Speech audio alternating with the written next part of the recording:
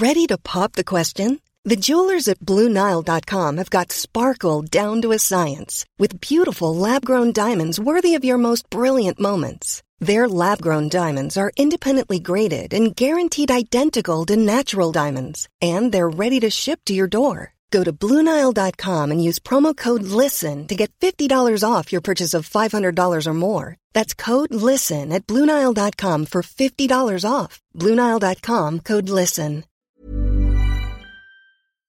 À tous de DBO, attention pour les décomptes finales. All engines are started. That looks really good.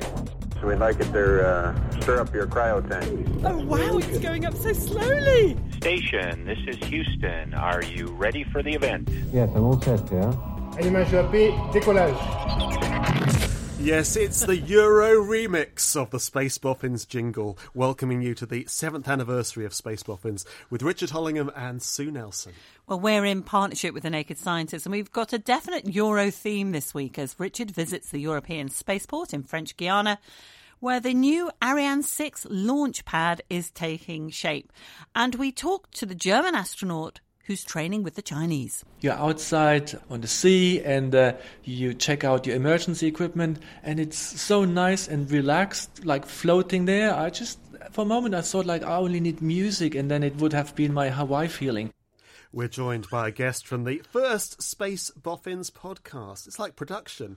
Science correspondent for BBC News, Jonathan Amos. 7 years on, Jonathan, we're basically all doing the same job, aren't we?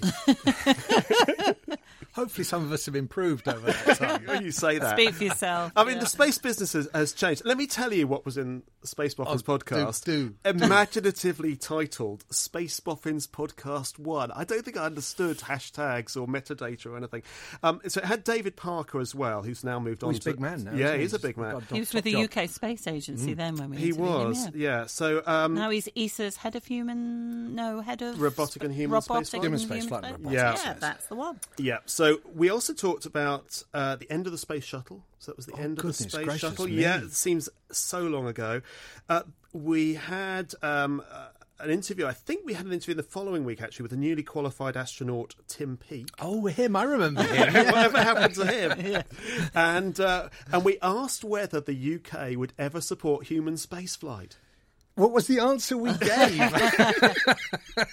Did we say yes? It's unclear. Oh, we were okay. sort of vague we about hedged it. Our bets, we hedged our we? bets and talked politically. But, I mean, that is extraordinary how much, particularly when it comes to human spaceflight and the UK, and maybe the end of the shuttle, how much things have changed in that time. Things have flipped round, haven't they? I mean, at that stage, I don't think any of us sort of foresaw the whole Tim Peake thing and how that would take off, the mission that he had. I mean, he's a rock star now, isn't he? I mean, you walk into some events where Tim comes in and you've got all of these kids, and it is literally, the Beatles coming in. Yeah. It is But it's fantastic. lovely to see the way their eyes light up. And it's that, I think he's been a very good role model. And I know he sort of does stuff with the Girl Guides and Scouts. And I saw him at Farnborough last year when he was... I think it was last year, the year before, when the kids, like you say, he comes on, the kids go wild. But it's a look that says, I love all this stuff. I love space. I love science. I love Tim. And I think that aspect of it, he's managed really, really well. Yeah, and credit where credit is due, I think. We mentioned David Parker then. Of course, back then he was a senior figure in the UK Space Agency. And they had to get him that seat on that mission. And, of course, that took quite a bit of negotiation, came down to the Napoli ESA Ministerial Conference, which was, can't remember, it was the one before the last one before the last one or something like that. But anyway, and the UK putting 20 million euros on the table to fix a dispute between the Germans and the French into what will become the service module for the Orion capsule, or whenever we see that. And that kind of changed things there and then, and the rest has been history. Well, let's start by heading to Kourou in French Guiana. Now, this is what most of the European spaceport sounds like. The vast site is, appropriately enough, around the size of Brussels, and it's surrounded by jungle. The area is dotted with these metal-clad buildings where satellites and rockets are tested and assembled. There's a rocket fuel factory and launch pads for Ariane 5 and the smaller Vega launcher. Well, the latest construction project is the launch pad for Europe's new 62-metre-high Ariane 6 launcher, being developed at a cost, according to Jonathan Amos of the BBC, of €2.4 billion. Must be true. Must be true. It's due for its maiden flight in 2020, but there's a lot of work still to do. With our hard hats on, overlooking the site, I spoke to Charlotte Besko, head of the European Space Agency ESA office in Kourou. We're on the edge of the Ariane 6 launch site, under construction, as you can probably hear. There are, around us, about 6-7 cranes. There's the gantry, which will become the main structure that moves over the Ariane 6 rocket. And then there's this enormous concrete ramp. And this is for the flames. This will protect the blast, if you like, from the rocket. It serves several purposes. One is to channel the exhaust fumes from the rocket. A second is to allow us to do what we call the deluge. We throw lots of water on it, and that reduces the vibrations, so it reduces the impact on the launcher and the payload, and it also reduces the toxic fallout. So it's very important. The size of this, the size of the whole site, for a start, the spaceport, is enormous, and you only really get that when you're driving around between each part of that. But the size of this, again, it's all big stuff, isn't it? It's very big stuff. I've never seen anything so big. I'm sure we're setting a lot of records. And it would be wonderful to have an image of the portique, or the gantry as we call it, next to, the Notre Dame Cathedral or St. Paul or something, just to get It's very hard to see it because it's rising straight out of the flat ground, so it's nothing to compare it to. But it will be 90 metres high once it's finished. And this is a 90-metre high building that has to move. Yes. So you have the rocket on the launch pad with this 90-metre building around it, and then that building has to shift backwards. There's a lot of engineering going on here. It's what we did in the old days for Ariane 4. It's also what we're doing for Vega, and it's also what they're doing for Soyuz. So it's a proven technology, except this time we're doing it on a bigger scale. But in terms of preparing the launcher, it is quicker, it's more efficient, it allows people to work in safe conditions, and also from a weather point of view, it's more convenient. Speed is one of the keys here, but you are looking to knock down the time to put the rocket together on the launch pad from 35 days with Ariane 5 to 12 days with Ariane 6. That's a huge change. Well, we have learned something in these last 20 years. We started working... The Ariane 5 became operational in the late 90s. And so, obviously, we learn as we go. But this kind of big construction, you don't just change it from one day to the next. And so we're integrated everything we know and learned into this site. And how new will Ariane 6 be? How much of an evolution is it? And how much is it, I suppose, a revolution, if you like, in making this... It's a competitive market and competing in that market. We aim to make something that can be very attractive in terms of price and service to the customers, that can be very versatile in terms of the payload we can launch into orbit, and be able to respond to the many different orbital requirements that we have, because we face institutional payloads with very exotic missions, but we also face our traditional market, which is the geostationary payloads, and we want to cater for all of them. And that's interesting with your role here. So the European Space Agency, ESA, has put the money into making this all possible, but you will also be a client for many of the launches from here. So you have a lot invested in this. ESA is a big organization. We channel a lot of the space research in Europe in many fields like Earth observation, navigation, science, technology. And so we have many hats, and launcher infrastructure and launcher development is part of that. And at the moment on site is brilliant because we have the Galileo launch that's coming up here. We have Bepi Colombo going to Mercury. We have Aeolus who is arriving, and we have METOP who is arriving. So we have 4 different projects on site currently, which is a major challenge for ESA and for CSG, but it's wonderful. And in terms of the investment in this, which will also launch commercial satellites and need to compete. What's the thinking behind that from the ESA perspective? Why put money into something like this? There are many reasons. One is that we have always the political will that we want an independent access to space. If we don't have our own European launch pad, then we will be always dependent on others. And Ariane 5 has proven in the past to be a very competitive launcher. Ariane 4 as well. They both work very, very well. We are competitive, and we do good work here.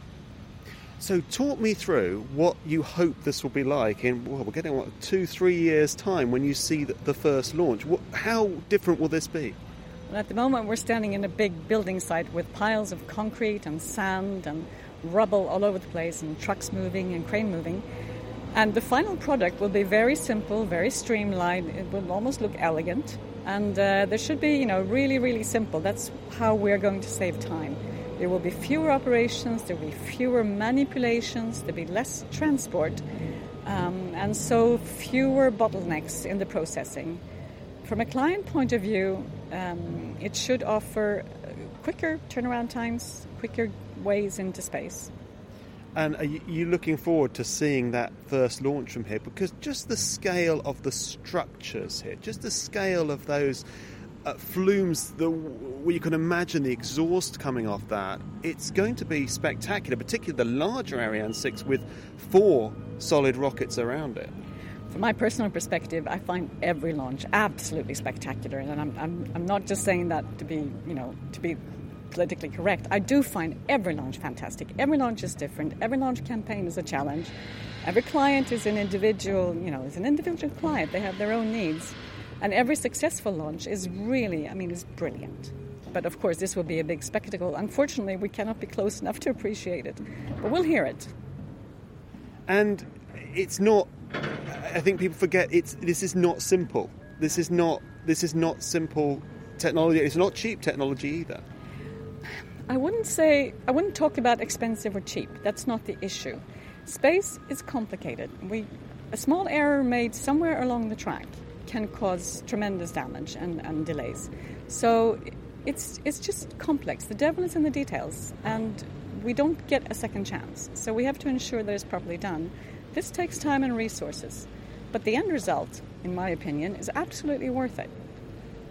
My apologies for the overuse of words like big, enormous, huge and vast, but it was, and in my defence, I was quite jet-lagged.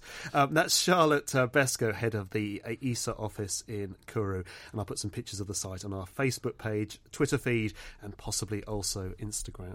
In fact, you've probably, if you've been looking at our Facebook page and the space, I'm laughing just at the thought of it, space, but you see Richard in a variety of poses that have not really been seen since those in a knitwear catalogue, where the Charlotte was saying about we have many hats. That's the sort of poses that Richard is in, modelling various hard hats at a very jaunty angle in front of a launch pad. It's going to be supporting us, the Space Boffins calendar. Richard in hard hats. Oh, God, it's terrible. Maybe different type of hats for every month. Anyway, putting that thought aside, Jonathan, there was a talk there about competitiveness. But the real reason, though, to do this is strategic, so that Europe has its own launch system. Independent access to space, that's where it all started, and that is an underlying driver. And the Ariane 5 is an amazing vehicle. I should just say, I absolutely want to be there for the Ariane 6. For the maiden flight of Ariane 5, I just started as an editor on network radio for the BBC, and it was my first programme. And I had it all organised. I thought, this is fantastic. I've got the whole running order sorted out and all the rest of it. And when it was about 20 minutes to go, and somebody tapped me on the shoulder and they started gesticulating towards a screen that was hanging from the ceiling. And it was all this debris coming down from the sky in French Guiana as the Ariane 5 had let go on that very first mission. So I have a little bit of an association to an Ariane 5, a bit of a nightmare association to it. Turned out to be an extraordinary vehicle, not just because it's been so reliable down the years, but also if you speak to industry people, it puts the satellites precisely where they need to go. Now, I know we had this slight anomaly recently where it did the complete opposite. It got them up there, but it didn't put them in the right part of the sky. But that has been an exception to what has been a marvellous rule down the years. But they do need to bring the price down. It is a very, very expensive rocket. And will the Ariane 6 be commercially competitive? It probably will not get down to the prices that Elon Musk can offer with his 15 or so reusable rockets. But here's the thing.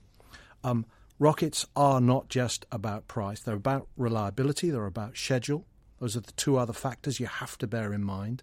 It's no good having the cheapest rocket if you can't launch on time and it explodes when you launch. So those three together, price, reliability and schedule, they all have to be there. The other thing is, as you've hinted here, is geopolitics.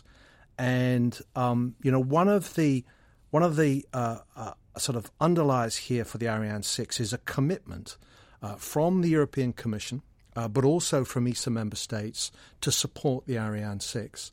So we've seen the European Commission commit to launch Galileo on the Ariane 6, Copernicus as well, all of the future Sentinels. You will not see them go up on any other vehicle other than an Ariane 6 or a Vega. Now, will that be enough? I think Ariane Group, the people that make the Ariane 6, say they need 6 institutional launches a year from Europe to get them into a competitive position, even with the reduced price of the Ariane 6. So are there 6 a year around Europe? There probably are, but it requires that commitment, which hasn't yet come, I should say, from the ESA member states to support the vehicle in the way that the Commission has suggested everybody should be doing. And we should mention, because we started the podcast talking about the UK backing human space flight. Yeah. The one thing the UK doesn't do is back rockets. No, it doesn't. Launchers, or back these particular launchers. Well, for the UK, there are very few, how can I put this, really indigenous national payloads that you would put on the Ariane 5. The only example I can think of in recent years is probably Skynet.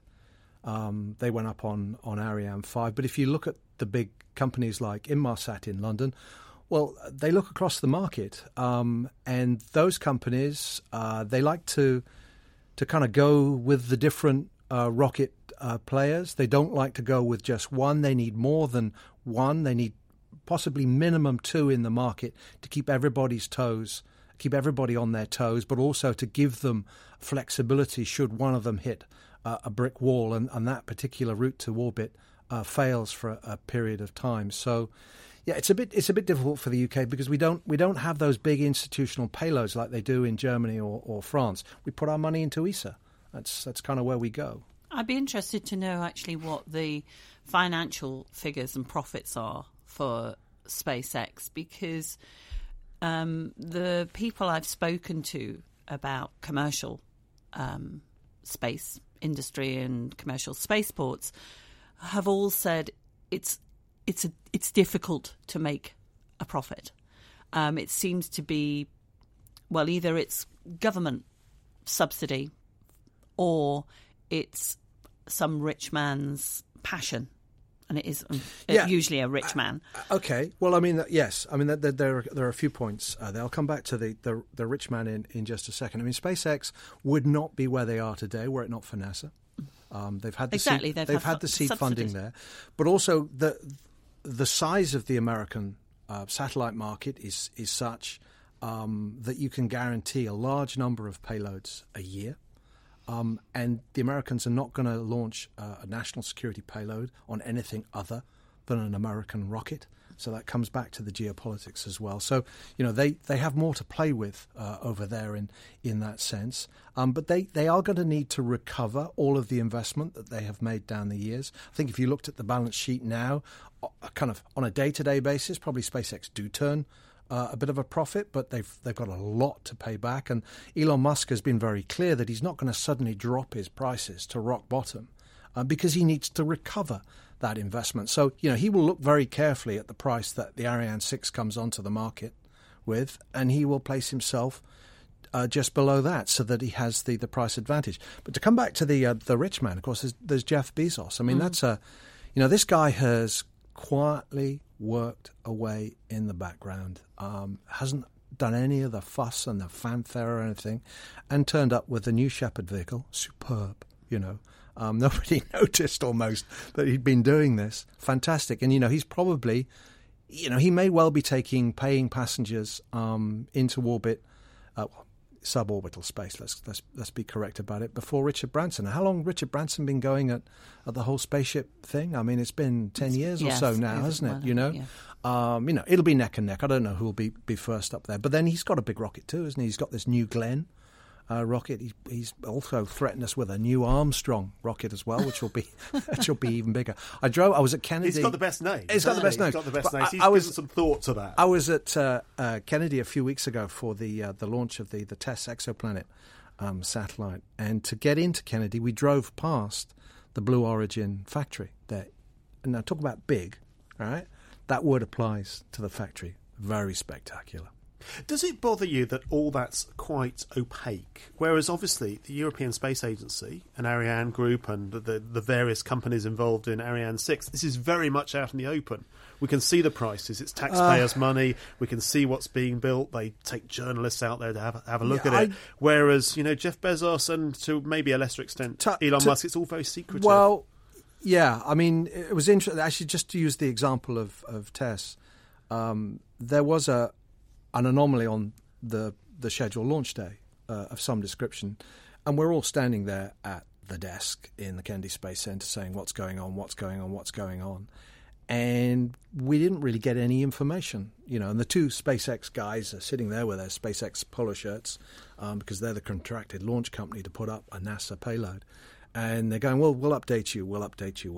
And, of course, we never really got a full explanation as to why that launch was put back. And they got very defensive about it. I sort of contrast that with, you know, the old shuttle days where, you did get a running commentary. Mike Moses, who was the process flow for the shuttle, who's now one of the big cheeses at Richard Branson's Virgin Galactic company.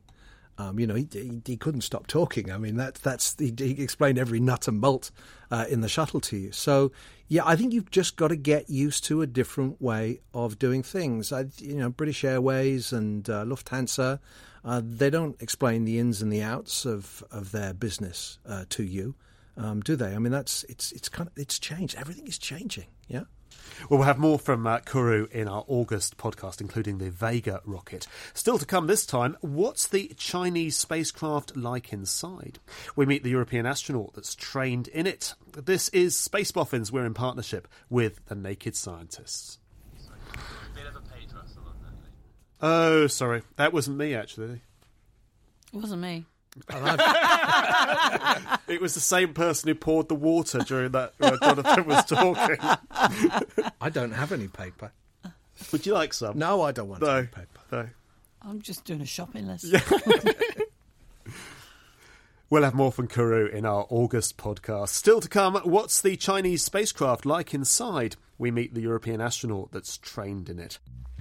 You might not associate grassy banks with the coast. It is a bit like stepping abroad for a second. I'm here on the Ningaloo Reef. Take people swimming with whale sharks. Just another day at the office. Yeah, just another day at the office, mate. I have you loud and clear. Hello. Welcome. The Naked Scientist podcast takes you to the science topics you need to hear about. Physics, medicine, nature. Keep up to date with what's going on in the field. First this week, the announcement from LIGO. And find out the answers to every question you never thought to ask. What kills more people, sharks or selfies? To subscribe, search Naked Scientist Podcast or head over to our website.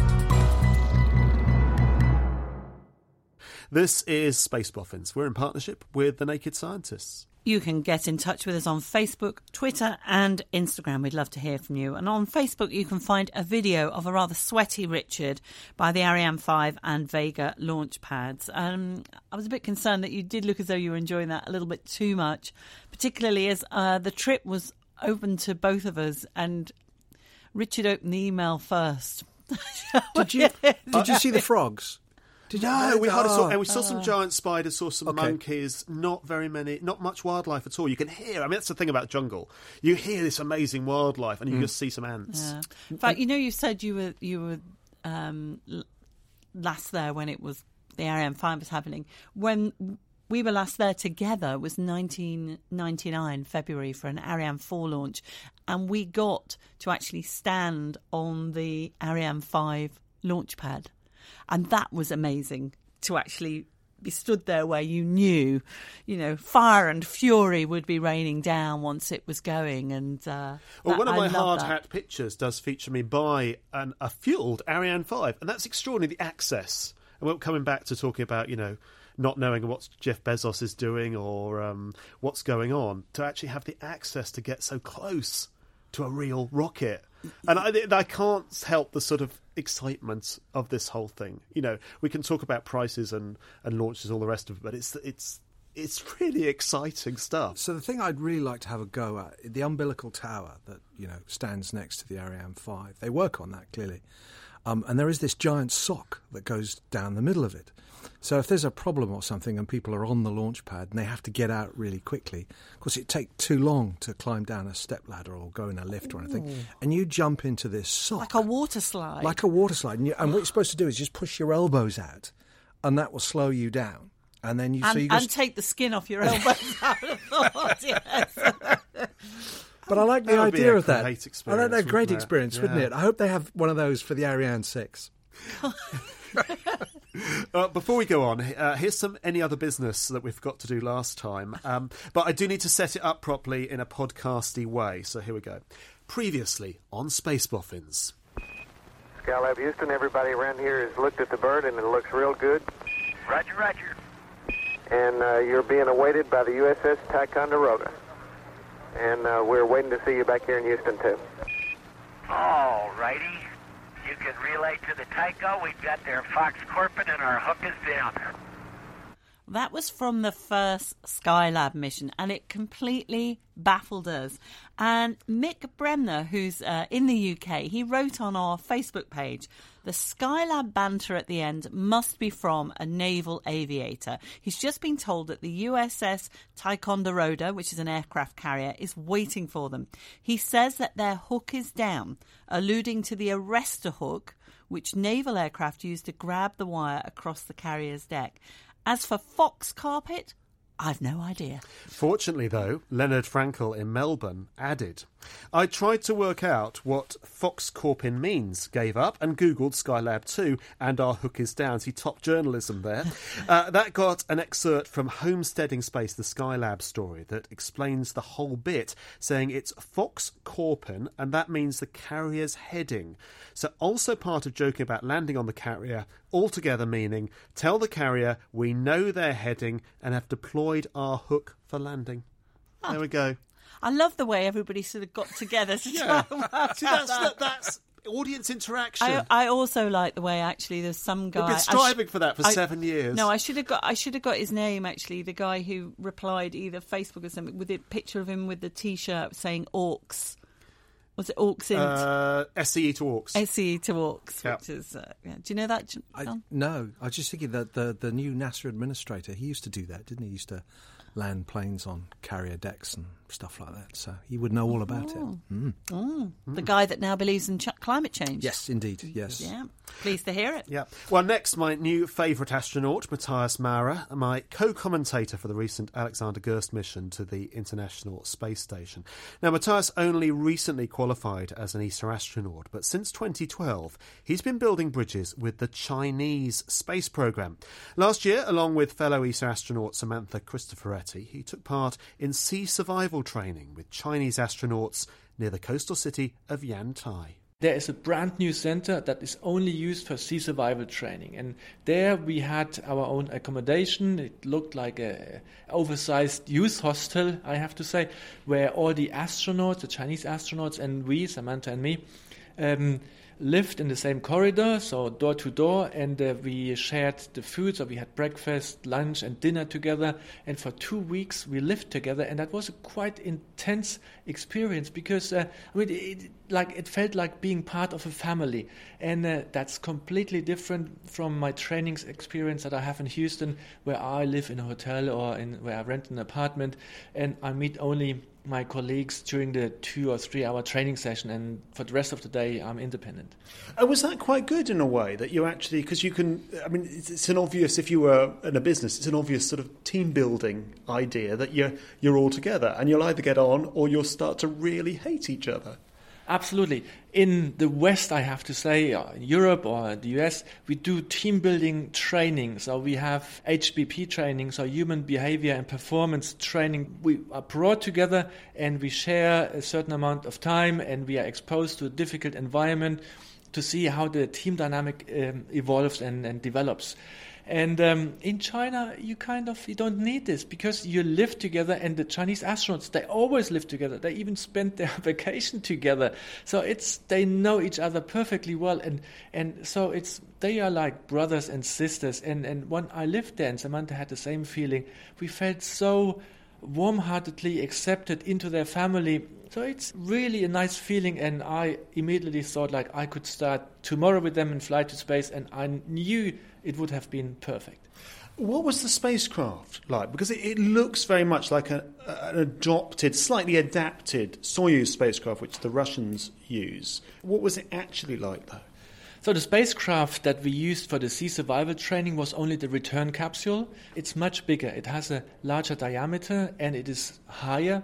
So for the sea survival training, that was really nice because in the Russian capsule, when you land on water, you change from the spacesuit and you change into a rubber suit that protects you in the water. And the Soyuz is so tiny, so cramped that only one by one you can change. And the other two need to help you and need to pull on the trouser and on the spacesuit so that you can change and dress. In the Chinese capsule, you have so much space, so we could easily, the three of us together at the same time, undress and dress into the rubber suit. And we have so much space that we even have inflatable rubber boats, which we don't have on the Russian space capsule. So the procedure is you change from your pressure or your spacesuit into the rubber suit, then you open the hatch, and the commander gets out. He takes the first dinghy, inflates it, and then he gives the command that the other two exit, and the other two share a larger dinghy. And so it's very easy. And then you're outside on the sea, and you check out your emergency equipment, and it's so nice and relaxed, like floating there. For a moment, I thought like I only need music, and then it would have been my Hawaii feeling. While the Russian sea survival is you jump into the water and there is no boat, and so you need to actually stay in the water, and it gets cold and chilly, and so it's much, much harder. So does that suggest that the Chinese have almost jumped a level of technology that's actually quite advanced? And were you surprised by that, the state of the spacecraft? I was surprised by the dimensions that they have in this capsule, and they have all the functionality, and obviously they had a good look at the Russian hardware. They learned what was the good parts, and they also looked like, okay, what can we improve? Because, I mean, the Soyuz is 50 years old, so obviously in 50 years engineering had done a huge step forward, and they're clever people, and they're very focused, and so I think their space station will also be a very modern one, and they will be very successful in space. And what stage are you at now with your relationship with the Chinese? And I mean, what did you come away with from that experience? So we are now at a stage where we talked a lot with the Chinese, and we said, okay, now we understand each other much better, and we want to fly a European astronaut in the future to your space station. We had a first training experience of a taikonaut training in Europe. That was actually our HBP training, so the crew performance and behavior training in a cave in Sardinia. And he's a great guy, so he fit in easily into this ISS crew that trained in the cave. And last year, Samantha and me were in China. The next step would be, and actually we hoped for that it will be 2018, but it might slip to 2019. System training in the Chinese space capsule. So the Shenzhou capsule, it would be to familiarize ourselves how this capsule works. There is a big difference with the Soyuz. The Soyuz has a left-seater, which is the co-pilot, and we Europeans are always eager, so we want to become co-pilot. So we went to China and we said, we need to negotiate hard. So we asked her, we want to have a left seat. And they said, okay. And we thought, something's wrong here. So, and then we only figured out that the right seater is the co-pilot. So where does this leave you? You have yet to fly. Could you go for? You could go for Soyuz. You could maybe fly with the Chinese. You could maybe fly in one of the new United States spacecraft, like the Dragon or Orion.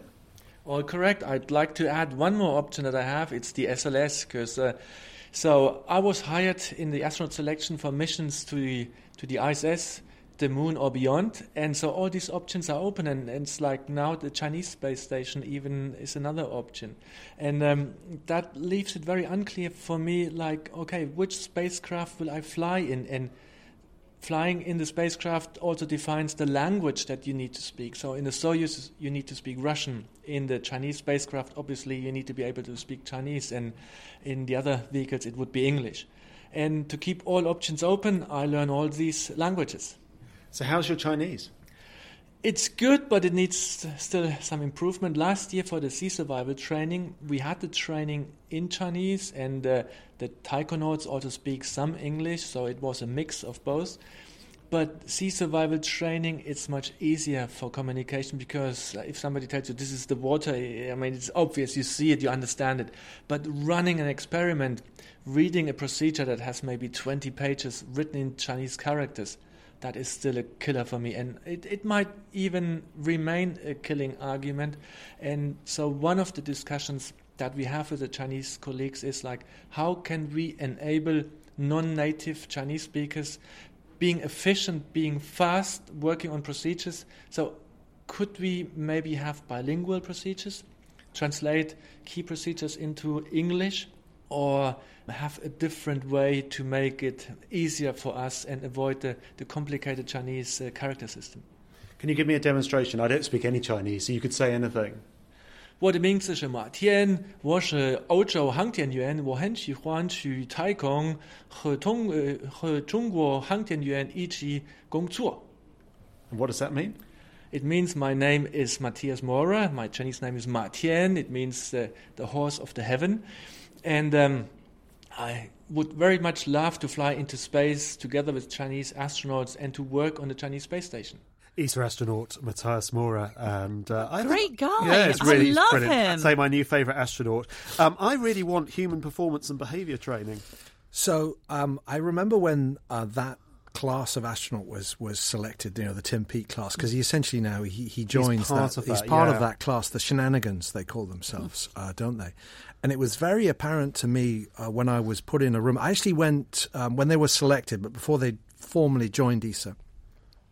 We went to Kennedy to have a look at a shuttle and also the Ares 1 rocket. I don't know if you remember the old Constellation, wasn't it? Was going to What's become the SLS? Yeah, it was become. Yeah. Well, but this was the kind of. Yeah. This was that there was going to be two rockets. There was going to be a mini rocket that went up, took the astronauts up, and then there'd be a big rocket which you would join. Blah blah blah blah, and all the rest of it. So we went to see this stuff just to sort of hang out at Kennedy, and just being with that group was amazing because instantly they got on, and that was no accident.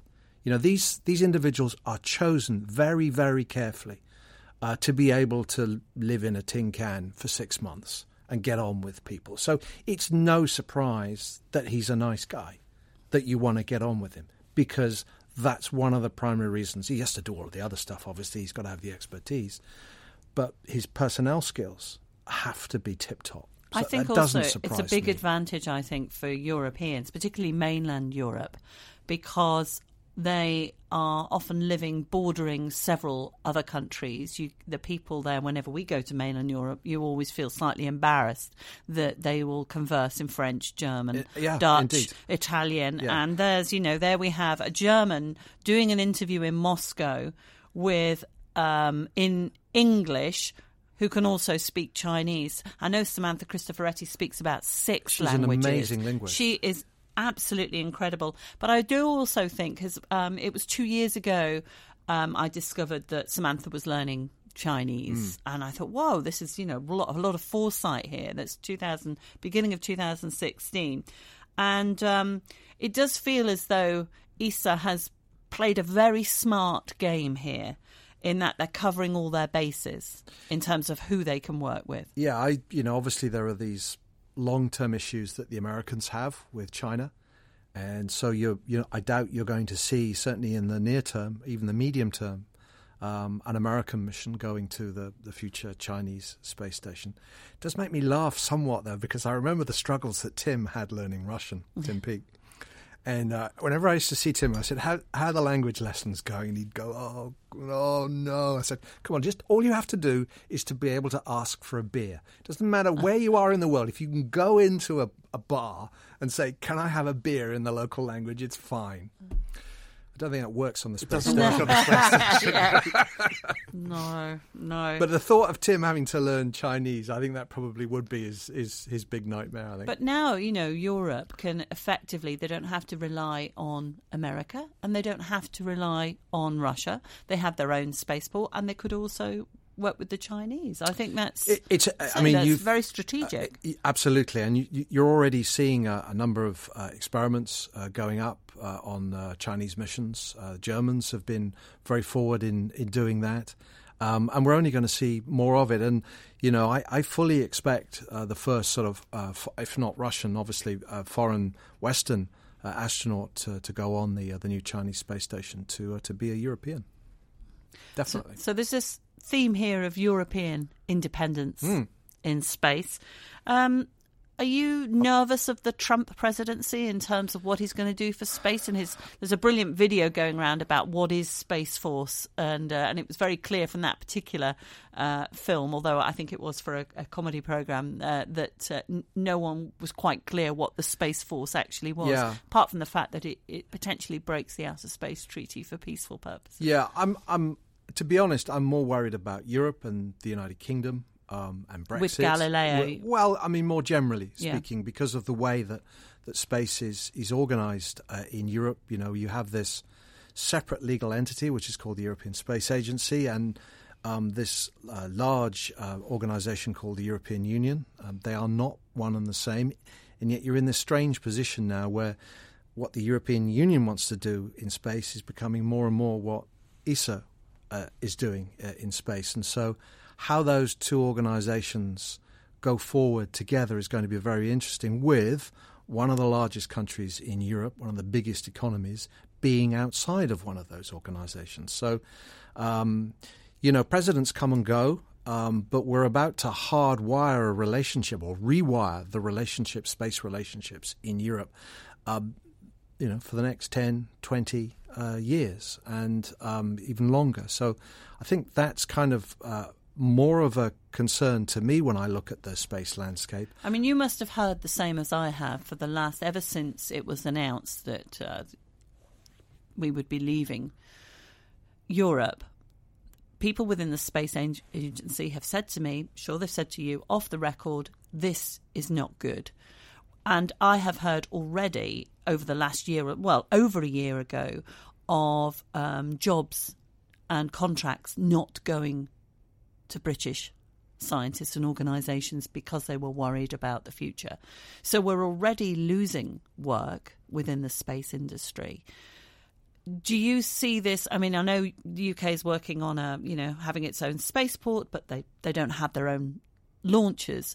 Do you see this as a potentially the end of something that is really big and important economically for the UK? No, I don't see that. I think there's a lot of innovation in the United Kingdom, and whatever negotiated settlement London and Brussels come to in the end, there will always be a space industry in the United Kingdom, and it'll be quite vibrant as well. I have no doubt about that. But there are these big projects, and we've yet to see how they will fall out and the relationships that we have. Personally, on a totally personal level here, and I'm not speaking in any sort of, how should we say, authoritative fashion here. I doubt the UK will go forward with its own satellite navigation system. There are a number of roadblocks down the road that I think will make it very hard for the UK to do that. And also that we've seen the Treasury taking weapons systems off carriers and all the rest of it because it's too expensive. So, those are long-term projects which they would have to commit to the long term. And, politics is a short-term game. So whether, that kind of approach will work, I'm doubtful. But, this is not totally dead in the water yet. There is a negotiation still going on. And so, I hope that they come to some agreeable settlement. One of the best interventions I've seen, I think, is from Tom Enders, the boss of Airbus, who said to Brussels, he said to London, look, there are two nuclear powers in Europe. One of them is France, and the other one is the United Kingdom. So the idea that actually we can just sort of, put the United Kingdom over there and somehow it is a third country outside of Europe, just, that just doesn't wash. I know the UK is coming out of the European Union, but it isn't just another third country. It isn't. And so Brussels and London have to work through that and decide what sort of relationship it's going to be in the future. And of course, everything cascades from that. And it's not just the space industry; it's fish, it's everything else as well. And we need clarity. We need clarity not just on Galileo but Copernicus as well. Nobody seems to talk about Copernicus, the Earth observation. I think we'll do that in a program. future podcast. You need to do that. That's very, very important. Absolutely. Our thanks to BBC Science correspondent John Amos, our first and now 7 years later. Yay. Back again. I want to do it a little bit sooner next time, I think. I'll check my diary. All right. Good. Do get in touch with us. Any comments, questions, suggestions, within reason, obviously. Space Boffins is a Boffin Media production in partnership with The Naked Scientist. We're supported by the Atrium Space Insurance Consortium. Next time, as I mentioned, more from French Guiana when I go inside the control bunker. I know! And the Vega launch pad. In the meantime, Sue will be at Farnborough Air Show, so do say hello to her. On Space Day, I'll be there. Thanks for listening. Selling a little or a lot? Shopify helps you do your thing however you cha-ching. Shopify is the global commerce platform that helps you sell at every stage of your business. From the launch your online shop stage to the first real-life store stage, all the way to the did we just hit a million orders stage. Shopify is there to help you grow. Shopify helps you turn browsers into buyers with the internet's best converting checkout. 36% better on average compared to other leading commerce platforms. Because businesses that grow, grow with Shopify. Get a $1 per month trial period at shopify.com/work. Shopify.com/work.